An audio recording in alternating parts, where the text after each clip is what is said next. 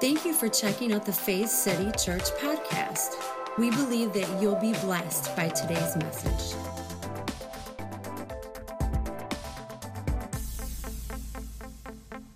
So today I want to talk about worry. Say worry. Worry is one of those things that can just kind of get at you and just kind of work on you, you know? But Jesus said something really interesting in Matthew chapter 6. This is like smack dab in the middle of the Sermon on the Mount, Matthew chapters 5 through 7. And in this particular chapter, it's interesting to me, Jesus is talking about prayer, how to pray. He's talking about fasting. He's talking about the importance of not being, you can't serve two masters. You can't serve God and you can't serve mammon. But then toward the end, he says this. He says, say so. Do not worry about tomorrow. Now think about this for just a moment. Jesus says, do not worry. Other translations say, take no thought, or be troubled with cares. It actually means in the Greek to be anxious, having these cares. He says, do not worry about tomorrow. Why? For tomorrow will worry about itself. Now, as I was going through these notes this morning, I'm just sitting out, having my coffee, and Kristen comes out. She's getting ready in the other room, and she comes in. I said, you know what's so cool about Jesus? I said, Jesus was doing psychology before we even really knew what it was about. Sometimes it's so easy to read the life of Jesus and just think, Jesus was just this rabbi who just said some good stories, or maybe we go super spiritual. Maybe we thought he floated 2 inches off the ground the whole time and had a halo around his head. But the truth is, Jesus was dealing with the heart of people. He really wanted us to begin to this process of touching base or being in touch with who we truly were, who we always were. From the story of the garden, the story never changed, us being created in the image and likeness of God. And so as he's talking to these people, which, by the way, in this time, there was a lot going on. I mean, Rome was occupying, Israel. Israel was under siege. There was crucifixions every day. It wasn't just in one place. You could go up and down the road, and you could just see lines and lines and lines of people hanging on crosses, maybe dead, maybe rotting, maybe being eaten by the birds, maybe half-breath. I mean, we can't fathom that. We go down Main Street, and we're like, oh, man, the trees aren't flowering yet. This was a whole different thing. Taxation was high. Some people were starving. It was tough to feed the family. I believe a lot of people followed Jesus because they thought just maybe he'll do a miracle again and give me something to eat. It wasn't just about, wow, Jesus is amazing. Now, Jesus was amazing. But in the midst of all these things going on, Jesus says, so do not worry about tomorrow. Why? For tomorrow will worry about itself.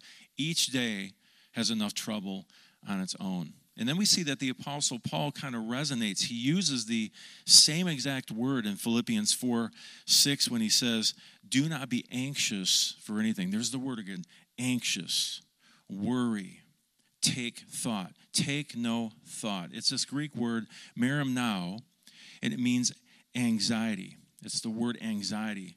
But get this, it's through the idea of distraction. So it's not just I'm anxious because I woke up one day and I was anxious. You're anxious because you're distracted. See, thought life. Take no thought. And this is actually, it comes from the root word marizo, which means to divide. See, this is interesting to me because, again, what do? We always try to go layers down in the scripture. What is Jesus really saying? It's kind of tough. Like, it'd be great if we could speak Aramaic or then translate it into Greek or, of course, translate it into other languages. We end up with English, which is beautiful that so many passages do maintain kind of the feel and the flow of what's going on, but sometimes just one word can change things, right? And so we do our best to try to break this down, but what I see here is Jesus came to show us, one thing he said, this was powerful, is he said, repent. Now, anyone here know what repent means? To turn around. That's more of an Old Testament, but like New Testament Greek means to change your mind. So Jesus, because sometimes we hear the word repent, and what happens? We get this negative connotation, right? Repent. We've heard the preachers, they had an A to the end, and it's like, repent. And you get down to the altar because you're like, man, I got to get saved again, right? But this word repent, picture Jesus saying, hey, change your mind. You've been thinking wrong. There's so much about thinking in here. Do you see this? As a man thinks in his heart, so is he. What you think about yourself is who you think you are. And if you think you're a dirty, rotten, good-for-nothing sinner that has no connection to God, guess how you're going to act? But if you think that you're close and you're clean and you're righteous and you're loved, guess how you're going to act? See, I've discovered this in my own life. And so no longer did I have to run on the treadmill of religion and try to please God somehow. The only thing that pleases God is trust. Without faith, faith is what pleases God. What is faith? God, I trust you. I trust your story about me. I trust what you say about me. If you say I'm made in your image and likeness, then even though I don't see it, and when I look in the mirror, I see all the bad, I see all the things I've done wrong. Guess what? Those things you've done wrong in those actions, first of all, when you look in the mirror and you see that and it bothers you, that's good. Because you're seeing that it doesn't go along with who you truly are made to be. But it's in those moments we begin to go, oh, so the way that I change my behavior, the way that I change those actions and those words is by getting in touch with who I truly am. It's not magic. It's not something magic. There's not spoken words that change you into something. You've always been that person. But the apostles say to awaken to your righteousness. Say, wake up. We need to awaken to it. And so the takeaway, at least for me here, when I see Jesus saying these words, do not worry about tomorrow, is that sometimes, and maybe I'm the only one, I think all of us can deal with this, sometimes we get so caught up in our tomorrow that we forget about our today. I know in my own life, it's like, okay, wait. I'm future casting. I'm looking at things that may or may not happen. And how many notice sometimes those things actually don't happen? And you stressed for days and days and days about something that didn't happen? No, sometimes they do. So Jesus is saying, don't worry about tomorrow. Bring focus to your today. What he's not saying is that tomorrow doesn't matter. Right? What I mean is, I don't believe that he's saying, don't worry, like don't have any thought about tomorrow. In fact, let's look at the Message translation. I think this will bring us a lot more clarity to what Jesus is saying. Eugene Peterson puts it beautifully here. Look at this. Matthew 6:34 in the Message. Give your entire attention to what God is doing right now. Ooh, I like that. How about you? Give your entire attention. Say entire attention. It's kind of like class, right? I have you repeat after me so you remember. Give your entire attention to what God is doing right now, and don't get worked up about what may or may not happen tomorrow. God will help you deal with whatever hard things come up when the time comes. It doesn't mean that, I've said it before, wouldn't it be great if you prayed the prayer of salvation and you're in the family now and someone gives you the brochure of what to do next and then everything goes perfect? And, the people of the world, you're going to work, and they're like, man, I have heartache. You're like, I don't have heartache anymore. Everything's perfect. We know that's not true, right? So we know those things will come, but the cool thing is that God will help us deal with that and those hard things whenever they come. In fact, just a couple verses earlier in verse 27, I love this. Jesus says, which of you by worrying can add 1 cubit to his stature? Now, when I was a kid, I was like, does that mean like height? No, the cubit is a unit of measure, right? But the word stature means age or time of life. He's literally saying, who of you by worrying can add a single hour to his life? How many know this? And this is so cool. This is what I love about Jesus. He knew things before we knew things. How many know that stress and worry and anxiety can lead to an early grave? Science has proven it. And Jesus is saying, listen, things are going to come. He's warned us several times. Offense is going to come. Things will come. Those traps will be set. Trust me, they will. But don't worry about tomorrow. Let's stay focused. Let's be in the present. We could sum it up like this. We have been called to live for today, not tomorrow. I mean, you've heard the saying, carpe diem. It means make the most of the present moment. So why not embrace your today? Right? Jump in the water, learn that new skill, spend time with your loved ones, develop relationship with friends and family, hike that trail that you've always wanted to hike, maybe share your story with a coworker, be generous today. Why wait? That's what I feel Jesus is saying. Why wait? Enjoy life. And as you get older, and some of you are like, oh, you're still a youngin'. I know. Sometimes my knees and my back tell me otherwise when I first get up. Yeah, hello. But,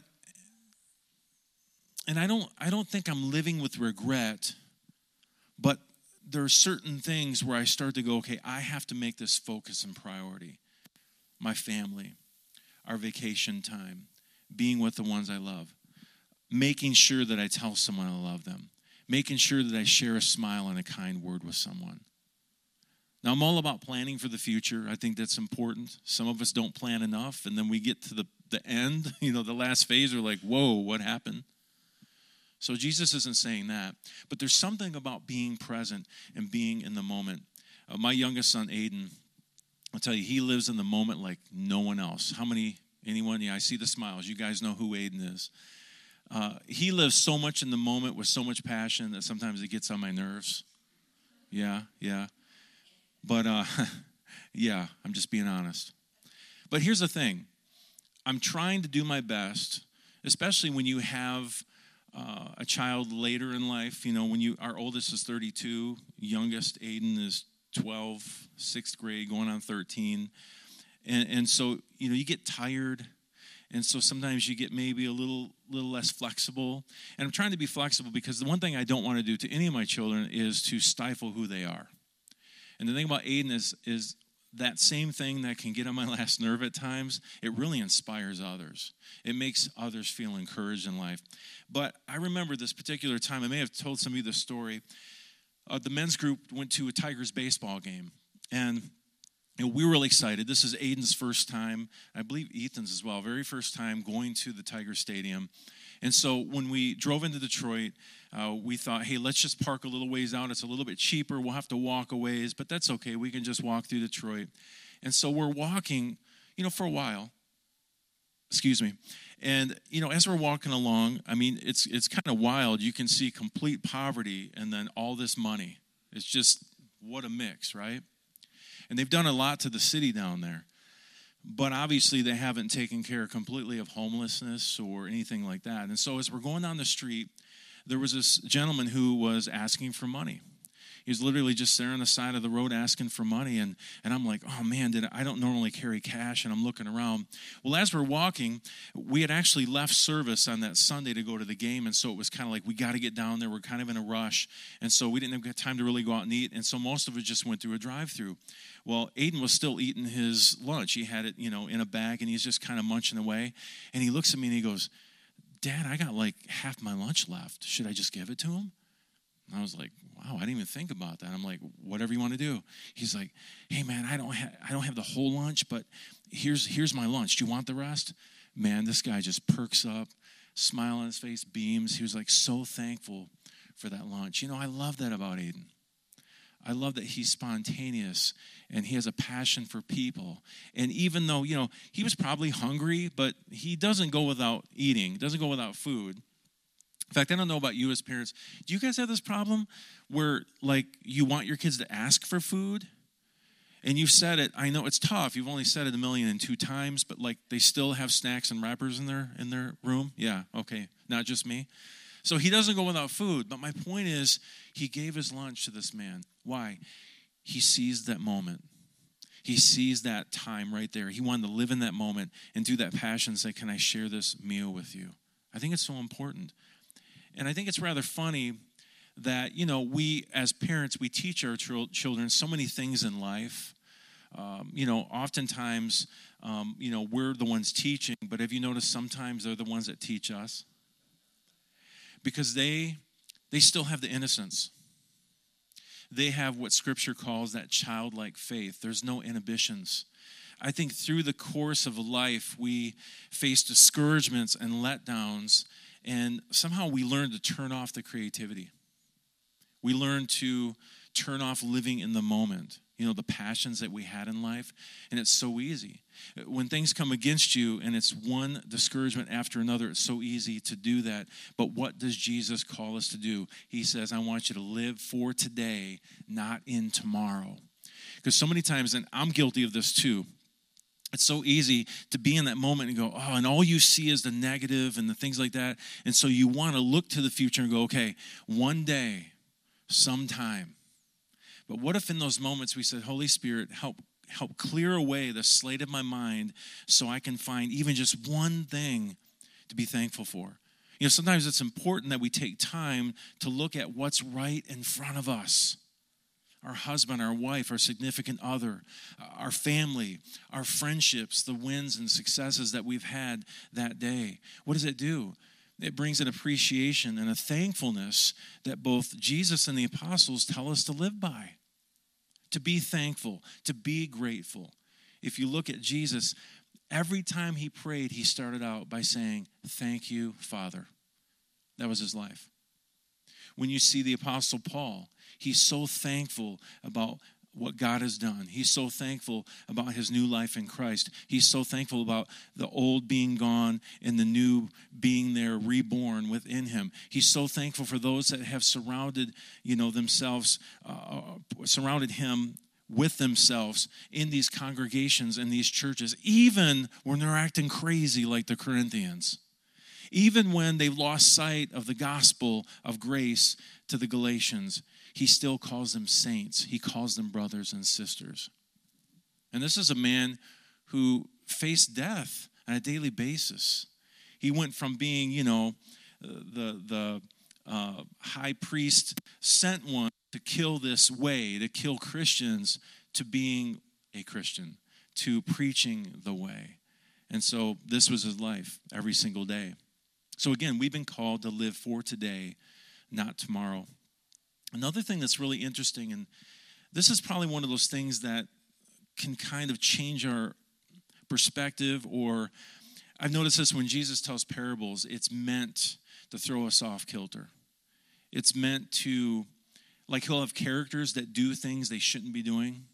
He'll move things around on purpose to get you to think. Because when you think something's going to go one way and then it does a left turn, you're like, whoa, what just happened? That's how Jesus works. And so even this morning when Pastor Kristen said that God's not in control, I know some people are like, what? I heard all my life. But see, that's something that we have to really think through. See, if God's in complete control of everything, then that means that he's okay with rape and murder? That means he's okay with sex trafficking? I mean, think this through. If God's in complete control and he's letting those happen, it must mean he's okay with them. But see, in the story, we were given dominion. And sometimes man makes really bad decisions that hurt others. We're not saying God's not sovereign, right?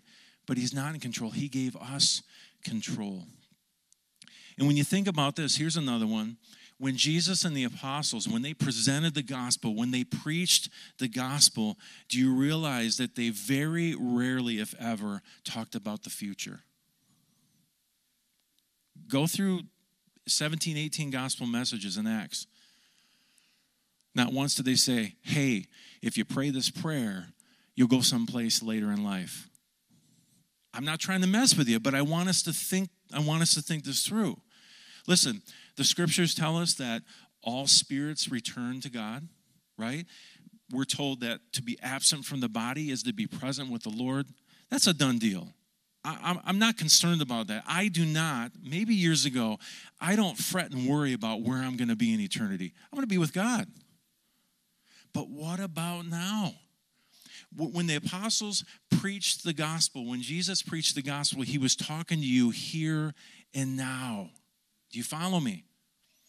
It says they would preach the gospel and people would believe. They would trust that what's being said is true. And it says then they added to the church that day. They were followers of Jesus.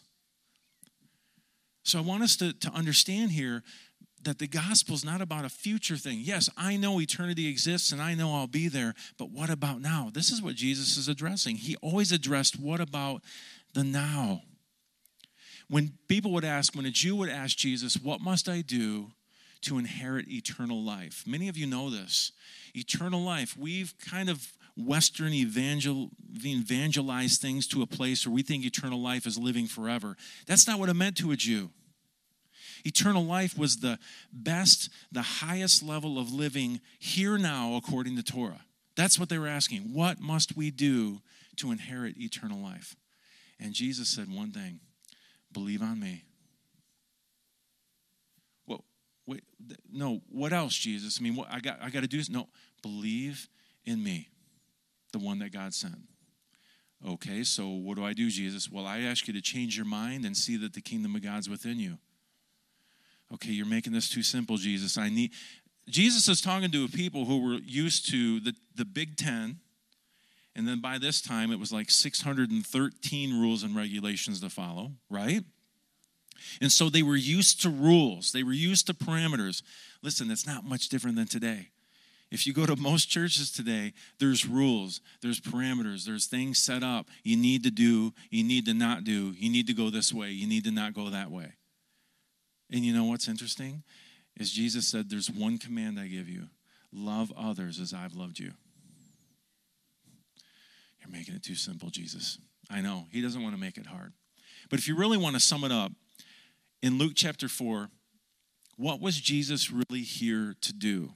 Because I know we have our ideas, but even if you don't believe me, will you believe Jesus? Jesus one day walks into the temple, and he goes up to the front. They would all join together, and they would read portions of Scripture. And so they pull out the scroll of Isaiah. And Jesus is the one reading this. And so he begins to read in Luke 4. Look at this. He says, the Spirit of the Lord is upon me, because he has anointed me to preach the gospel, or the good news, to the poor. Now, how many know this? That news is something that's already happened, and you're talking about it.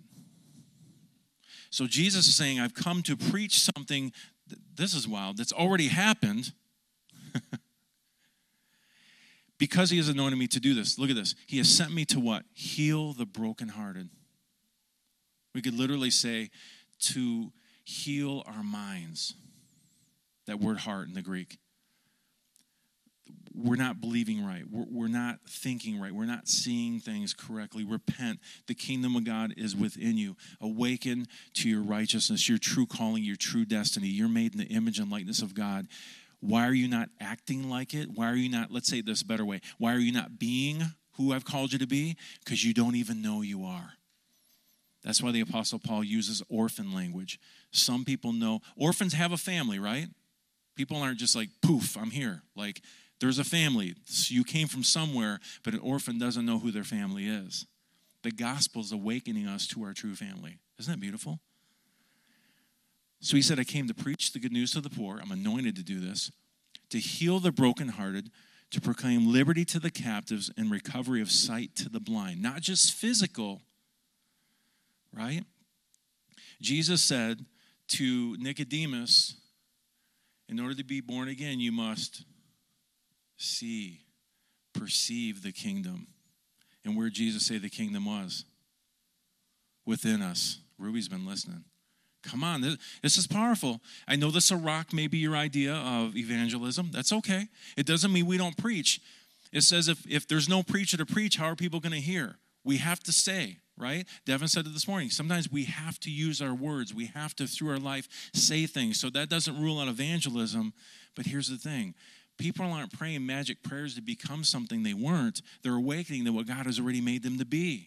The garden story never changed. If that's true, then that means that man is more powerful than God. That means, get this, that first Adam is more powerful than last Adam.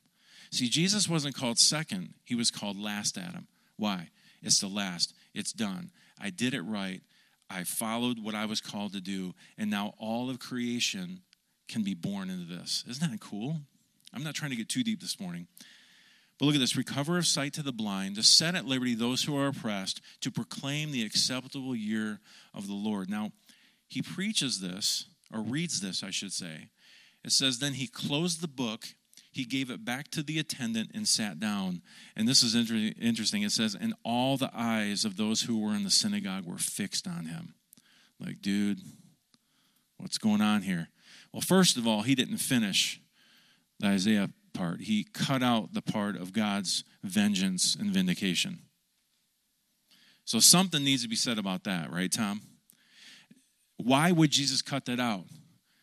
Well, Jesus did a lot of things. He said a lot of things and cut a lot of things out. Do you remember when James and John were coming out of a city, Samaritan town that didn't receive them, and James and John, totally Old Testament, Jewish boys, said, should we call fire down upon them just as Elijah did? And Jesus said, heck yeah, and got his ramp. No, he didn't. What did he say? He goes, you don't know what spirit you speak of. He said, I didn't come to destroy. I came to give life. What was Jesus doing there? He was calling out a major prophet. He's saying that prophet didn't get it right. He didn't quite understand. That's not how we operate. I know this is hard. I know some of you are bristling like, whoa, what's going on here? Jesus did it, not me. And then Jesus cuts out the part about vengeance, and he closes the book, and they were waiting for it. Like, yeah, wait, here it comes, man. Rome is going to get it. He didn't say it. And so why do you think their eyes were fixed on him? Because they're like, okay, maybe when he sits down, he's going to he's pausing for emphasis. He really wants to. And then he says this. They're waiting for it. He says, today the scripture is fulfilled in your hearing. If Jesus had a mic, it would have been dropped right there. Now, after this, they wanted to kill him, right? They tried to throw him off a cliff. Why? You're not operating according to our standards. But Jesus is saying, no. Today, this is fulfilled. What? I'm preaching the good news to the poor. I'm here to heal the brokenhearted, to bring liberty to the captives, to give recovery of sight to the blind, to set at liberty those who are oppressed, to proclaim the acceptable year of the Lord. That's all there is. God is good, and God is good all the time. But will you see it? Will you awaken to it? Isn't that beautiful? This is the gospel in a nutshell. But here we are. Jesus says, so do not worry about tomorrow, for tomorrow will worry about itself. In other words, be present. Maybe for some of us, in the midst of that worry and anxiety, and really all worry is it's looking to the future and coming up with ideas and stories of what may or may not happen. And Jesus is saying, stop playing that game. Stop getting yourself all riled up into this frenzy. It doesn't mean we don't have emotions, but Jesus is trying to put that in check. Jesus is doing psychology. He's like, guys, take some deep breaths. I want you to focus on today, because you can't grow. You can't add, another inch to your stature. You can't add more life, another hour to your life by worrying. I want you to be present in this moment right here and right now. And so I believe there's three things I want to go over just quickly to help us understand. What is Jesus saying? Number one, say number one. You have purpose here and now. Say, I have purpose here and now. Not later, but here and now. Look at this in Matthew chapter 5, just one chapter before. Jesus said, here's another way to put it. You're here to be light, bringing out the God colors in the world. God is not a secret to be kept. We're going public with this, as public as a city on a hill. If I make you light bearers, you don't think I'm going to hide you under a bucket, do you? I'm putting you on a light stand. Now that I put you there on a hilltop, on a light stand, shine. Say shine. Keep open house. I love this next part. Keep open house. Be generous with your lives. This sounds like someone who's living in the present, doesn't it? Look at this. Be generous with your lives. I love this next part. This gets me going. By opening up to others, you'll prompt people to open up with God, this generous Father in heaven. Think about this. Our generosity, our giving spirit, a life led by love, even in the midst of circumstances of that day, what does this do? It prompts people to open up to God, to see that there's something different in you. I want to know what that's like. How do you have peace that surpasses all understanding in the circumstances you're going through? It doesn't mean you're not emotional. It doesn't mean you're not feeling things. But how do you have peace in these moments? How in the heck do you keep your joy in these moments? You seem strong. Yeah, the joy of the Lord is my strength. Do you see this? Why? We have been called to live for today, not in tomorrow. So number one, you have purpose here and now. Number two, say number two. We were made for here, not hereafter. Wow. See, one thing that I never say, and you'll never hear us sing a song, and listen, I love people. We're all on a journey. I don't have it all right. I've told you before, I've got 12 years of teaching notes, and I can go back even 5 years, God forbid 10, and go, what did I believe then? Because I'm on a journey. What did I preach to people? Lord, forgive me. He's like, why? That's where you were. So this is never a way to talk condescending or look down my nose at people, but one thing I never say is, heaven is my home. Because heaven isn't my home. Earth is my home. Again, I'm just going to go with what God does here in Genesis 1:26 through 28. God spoke, let us make human beings. Say, I'm a human being, not a human doing.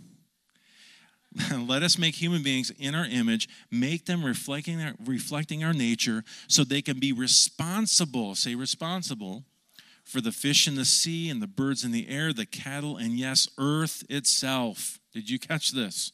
Earth itself, and every animal that moves on the face of earth. God created human beings. He created them godlike, reflecting God's nature. Say, that's me. He created them male and female. God blessed them. Prosper, reproduce, fill what? Earth. Take what? Charge. You're in control. Be responsible for fish in the sea and birds in the air, for every living thing that moves on the face of the earth. This isn't my idea. This is God's idea. And it hasn't changed. God made you for here. Listen, if you want to say, I can't wait to be in heaven one day, that's okay. I'm not saying that's wrong. I'm just saying we're so future-oriented that we forget about the present. There's literally people who are like, I don't care about the planet. It's all going to burn up anyway. Jesus is going to come back tomorrow and take me away. I'm like, well, the next day I'm like, well, he didn't, so now what you going to do? Not saying Jesus won't return. Not saying there's no heaven. Kingdom of heaven is actually within you. But I'm not saying there's no heaven. Let heaven out. Do you know that Jesus even prayed that the disciples would stay and not go? Jesus, you're messing with us. I know. Jesus has messed with the mind. I already told you my notes are just jacked up 5, 6, 10, 11 years ago. What did I believe? Well, I believed what I knew. And so I'm moving to a new place. Do I have it all down? Nope. And if you want to, come talk to me afterward and explain to me why I could be wrong. I'd love to hear it. I'm an open book. I want to know. I want to learn. But from what I see, God created human beings in his image and likeness, put us in the earth, put us in the garden. And you know what? We've walked away from that garden, but I believe that garden is within, and he wants us to let the garden back out, to bring the kingdom of heaven to this world. That is what this world needs. So I'm not trying to be controversial. I'm trying to say, okay, God, okay, Jesus, what are you telling me? I don't want to go with the script of, Western theology. I want to go with what you say to do. Does that make sense? Do you see my heart? And then Paul writes in Ephesians 2:10, one of my favorite verses. I would use this every time I would teach the Next Step classes, and I would mainly teach Discovering Your Gifts. And I love this. It says, we have become his poetry, a recreated people that will fulfill the destiny he has given each of us. For we are joined to Jesus, the Anointed One, even before we were born. Are you catching this? Even before we were born. This is wild to me. You ever notice sometimes you read this stuff and your mind goes blank because there's some stuff you'll never understand and never know? See, when we put ourselves in the time frames and all this, there's so much more going on. It's kind of like the Matrix, right? It's kind of like, sometimes I think these movies are people just almost inspired and peering into something that's there that we quite don't see yet. Does that make sense? I don't know, at least me. I'm a creative. I like to think these things. But even before we were born, look at God planned in advance our destiny and the what? Good works we would do to fulfill it. Listen, good works aren't for heaven. Good works are for earth. Now, I know, I just heard someone. I heard someone go, well, the Bible says we are not of this world. That's right. The world's a system. It didn't say we're not of the earth. It says we're not of the world. Look that word up in the original language. It's a system. It's a way of thinking and doing. We are not of that thinking and doing system. We are of a kingdom system which goes completely against the grain of the world system. Does that make sense? I love the earth, man. I love taking care of it. I love mowing the lawn. My wife loves planting flowers. We love doing our part to even, whether it's recycling or giving back or plant a tree, do something. I love this earth. God gave it to me. We love to camp. Sometimes I'll just lay there in my zero gravity chair and go, don't I have something to do? And Holy Spirit says, nope, just lay there and look at those beautiful clouds I made for you. It's awesome. Brings me peace. Why? We have been called to live for today, not in tomorrow. Number 3, we're going to wrap up with this. Jesus took care of tomorrow so you can live today. Say, it is finished. Look at how Paul describes the victory that Christ obtained for us through his death, burial, and resurrection. If you look at 1 Corinthians 15, starting with verse 54, it's our last scripture for this morning. It says, and when that which is mortal puts on immortality, and what now decays is exchanged for what will never decay, then the scripture will be fulfilled that says, death is swallowed up by a triumphant victory. So death, tell me, where is your victory? Tell me, where is your sting? I love 56. It is sin that gives death its sting, and the law that gives sin its power. You ever notice this? When you try to live by the letter of the law, it seems like you just keep sinning. You might willpower for a while, then all of a sudden it's like, what happened, man? Because it's not about living according to law. It's living according to the life of the Spirit that God has given us, the law of love. Look at 57. But we thank God for giving us the victory as conquerors through our Lord Jesus, the Anointed One. So now, say now. Does it say later? Present. So now, stand firm, stable, and enduring. Live your lives with an unshakable confidence. We know that we prosper and excel in every season by serving the Lord, because we are assured that our union, remember, we're not in life alone. We're not doing this journey alone, right? We know that our union with the Lord makes our labor productive with fruit that, what? Endures. Jesus conquered death by taking care of the sin problem. The sin problem is what's holding us back from living. And I've said this before, but I'll say it again. Sin is living out of false identity. It's not knowing who you are and whose you are. And it will cause you to shrink back in your life, to not embrace the present in the today, in those moments. Knowing who you are causes you to step out by faith and embrace your call, to embrace your today. So think about this. God has completely forgiven you. You are awakening, even if it's a slow awakening, to your true purpose in this life. And as far as God's concerned, it's settled. Stop worrying about, am I okay? Does God see them okay? Yes, God sees you as you truly are. And you know what God does? God speaks to those things that are not as though they were. The one thing you won't get from God is, see, I knew you were like that when you screw up. He'll say, you're not seeing who you truly are. This is who you are. You're righteous and pleasing and holy and acceptable. I know for some of you that's hard, but you don't know what I did last night. I don't, but God does, and he still says you're righteous and pleasing and holy and acceptable. But will you believe it? When you believe it, you'll begin to walk in it. So again, we have been called to live for today, not in tomorrow. Think about that. You bring something unique to your family, to your friends, to your church, and to this world. So I implore you, begin today, live today, be you today. You receive that? Will you stand with me? I just want to close in prayer this morning. So if you just maybe bow your head, close your eyes. What I'd like to do, I don't normally do this. I just normally just talk to God with us together. But I love this prayer that the Apostle Paul says over the Ephesians in Ephesians chapter 1. And so I want to read this powerful prayer over you as you meditate on these words. So as I'm saying, just meditate on what Paul's saying here and receive this for you. I pray for you constantly, asking God, the glorious Father of our Lord Jesus Christ, to give you spiritual wisdom and insight so that you might grow in your knowledge of God. I pray that your hearts will be flooded with light so that you can understand the confident hope he has given to those who he has called, his holy people who are his rich and glorious inheritance. I also pray that you will understand the incredible greatness of God's power for us who believe him. This is the same mighty power that raised Christ from the dead and seated him in the place of honor at God's right hand in the heavenly realms. Now, I love this, it's not later. Now he is far above any ruler or authority or power or leader or anything else, not only in this world, but also in the world to come.